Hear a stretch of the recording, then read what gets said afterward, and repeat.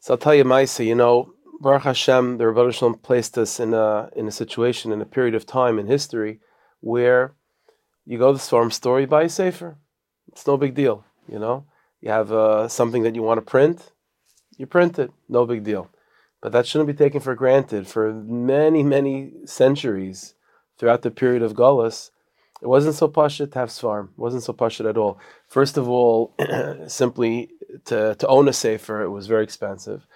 But then there was no such thing as free press, under monarchies and so on. There was part of the government. They would oversee printing and censorship, and it wasn't so simple. That was true in many countries throughout Argolis, and especially in Tsarist Russia. In Tsarist Russia, it was very, very difficult to just open a printing press. You couldn't just do that. You couldn't just print Svarim. You couldn't just print, works about Torah, disseminating Torah. It was not so pashut. So this is the story about the opening of a printing press that not only was successful, but was a great source of spreading words of Torah and words of Chassidus in particular. So this was a printing press that was located in a place called Slovakia, and this is the story about the person that began it. So the person from that town, there was a Yid named Rav Moshe. Okay, this Rav Moshe was a relatively successful person, and he always had a dream in his head of beginning a printing press, of establishing a printing press, for the purposes of printing Svarim, of making Svarim, and specifically Sifrei Chassidus, more accessible to Yid, more accessible to the masses. But it was always one of these pipe dreams, to have a printing press. Not only was it expensive, but that's only half the problem. The problem was that you have to deal with the government and get permission. It was a very difficult, arduous task. But he always had this dream in his mind that he's going to make a printing press.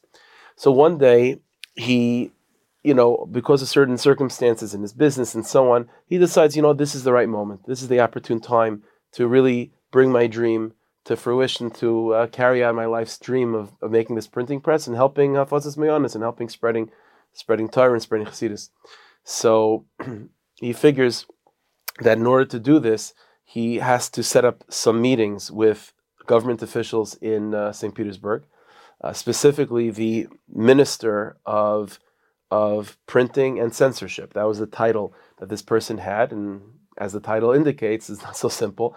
The person in charge of censorship, but that's the person that's going to have to stamp the approval for this printing press. Now, he doesn't know who this person is, but this Rav Moshe is passionate, motivated, and a big dreamer. And he figures, he's just going to go to Petersburg and he'll figure it out. He'll set up meetings. He'll pull any string that he possibly can to have this meeting with the Minister of Printing and Censorship. Now, it happens to be he was a chassid of the Baal Tanya, the first Lubavitcher Rebbe. So before he goes on this trip, he wants to go get a bracha from the Rebbe. So he travels to Baal Tanya, has yechidus with the Rebbe, and gets a bracha that he should be matzliach in not only getting a meeting with this minister, but being matzliach in establishing a printing press in order to spread Torah. So the Rebbe tells him the following thing. He says, you should be matzliach, but he says, as an eitzah toiva, as a good piece of advice, in order that it should be matzliach well, what you should do is like this. Before you go to St. Petersburg, you should go to this and this location in this town. And in this town, you'll find a Yid. His name is Rav Moshe Malamed. Rav Moshe, who was Malamed, a teacher of school of children in Cheder. You and this Rav Moshe should travel together to Vilna. Go to Vilna, of all places. And in Vilna, you'll be Matzliach. That's it. Okay, so this Rav Yisrael doesn't know to make heads or tails. What is this Rav Moshe, the Malamed, and Vilna have anything to do with him making a printing press through getting permission from the Minister of Censorship in Petersburg? What does one do with the other? Okay, but the Rebbe says that's what he does.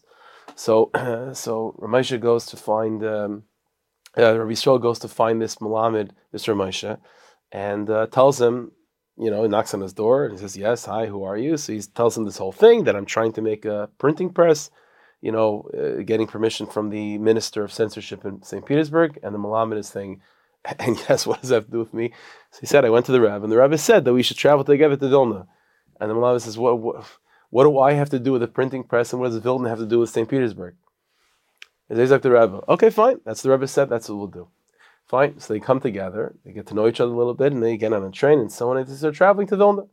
Fine, eventually, after a number of days, they make their way to Vilna. And they get off the train, and now they're in Vilna. Okay, now what?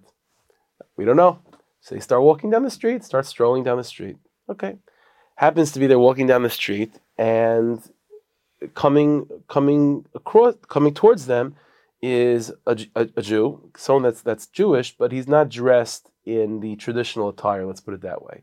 He does not look like someone who grew up in the shtetl.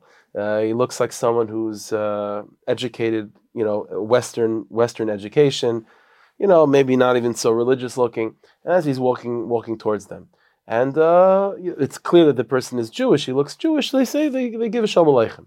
Now, as this well-dressed person, let's call him, is passing by, so he sort of takes a double take. He's looking at the malamed, the school teacher, and he looks at him, and he looks at him again, and the school teacher says to him, "Can I help you?" So he says, Are you Ramesha, the school teacher from the shtetl, from that particular shtetl that he was from?" So he says, "Yeah." He says, "And who are you? I'm sorry, I don't recognize you." So he said, "Me, I am, whatever his name is, Yankel so and so. Yankel so and so. He was a kid in this Ramesha's cheder." So he turns to the Malamed turns to this Yid, and he says, and in a nice way, but sort of like, "What happened to you? You grew up in the shtetl, and now you're looking not like the shtetl anymore." So he said, "Listen, I'll tell you the truth. If you remember, I was a pretty, wild kid, and I had a lot of discipline issues, and it was not easy. I gave my parents a hard time. I get every Rebbe a hard time. But this is what the person says to the Malamed. He says, "But I'll tell you something. I owe everything I have in life. I owe to you." This is what he says to the Malamed. And the Malamed says, "What did I do?" So he said, "I'll tell you exactly." He said, "Every single Rebbe I had, before you and after you, would potch and hit and scream and punish and call me names, because I was a tough kid. I was a tough kid.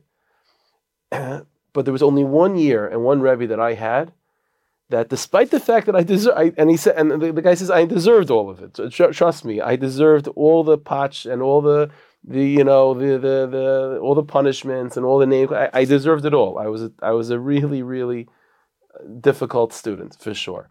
But there was only one Rebbe that never yelled at me and never said not nice things. And even when I deserved to get a little bit of a slap, he never would. And that was you." And he said, and as years went on, so the yeshiva system was not for me. And the old shtetl life was not for me. And I found myself in universities, all different places. But you should know, I always think back to the years that I spent in under your tutelage, and because of that, I'm not at least I married a Jew, and my kids are getting whatever Torah education they're able to get. But whatever it is that I'm holding on to, it's because of you. So Malamed is sitting there glowing. Wow, after all this, he remembers Yankel, and he was a hard kid. But this was Ramesha Malamed, that he was always very sweet and very gentle and very caring and very, very patient with the kids, and he never yelled and screamed and never hit, and the impact that it had on this guy. So Ramesha Malamed says to him, "No, so what do you do nowadays? So what are you doing? You live in Vilna?" So he said, No, I actually don't. I actually live in St. Petersburg. I'm the minister of printing and censorship for the government. But I was going on vacation. I'm vacationing in Vilna." So that's mamash what the Rebbe was sending them. That now Rabbi Yisrael, the one that wants to make a printing press, and Ramesha Malamed, they mamish met the minister, and now that they know who the minister is and the connection he has to Malamed, so of course the minister says right away, "For sure, I'll give you permission to make whatever you want," and that became a very important printing press in terms of spreading Torah and spreading Chassidus in Russia for many, many years. No, you never know. You say a kind word, you have a little bit more extra patience. Whether it turns out to be a story like this, or it doesn't turn out to be a story like that, the Rabbanu Shalom keeps record of all these things. And the Rabbanu Shalom will definitely pay back a yid for any little level of patience that we have and warmth and kindness that we have to another Jew, even if they don't necessarily deserve it, and they're pushing every button that they possibly can. The Rabbanu Shalom always pays back, and it pays back to the person with the patience, pays back Klal Yisrael on behalf of that person. And you never know the pairs that a person can reap because of these small, little, seemingly insignificant Ma'asim Tovim and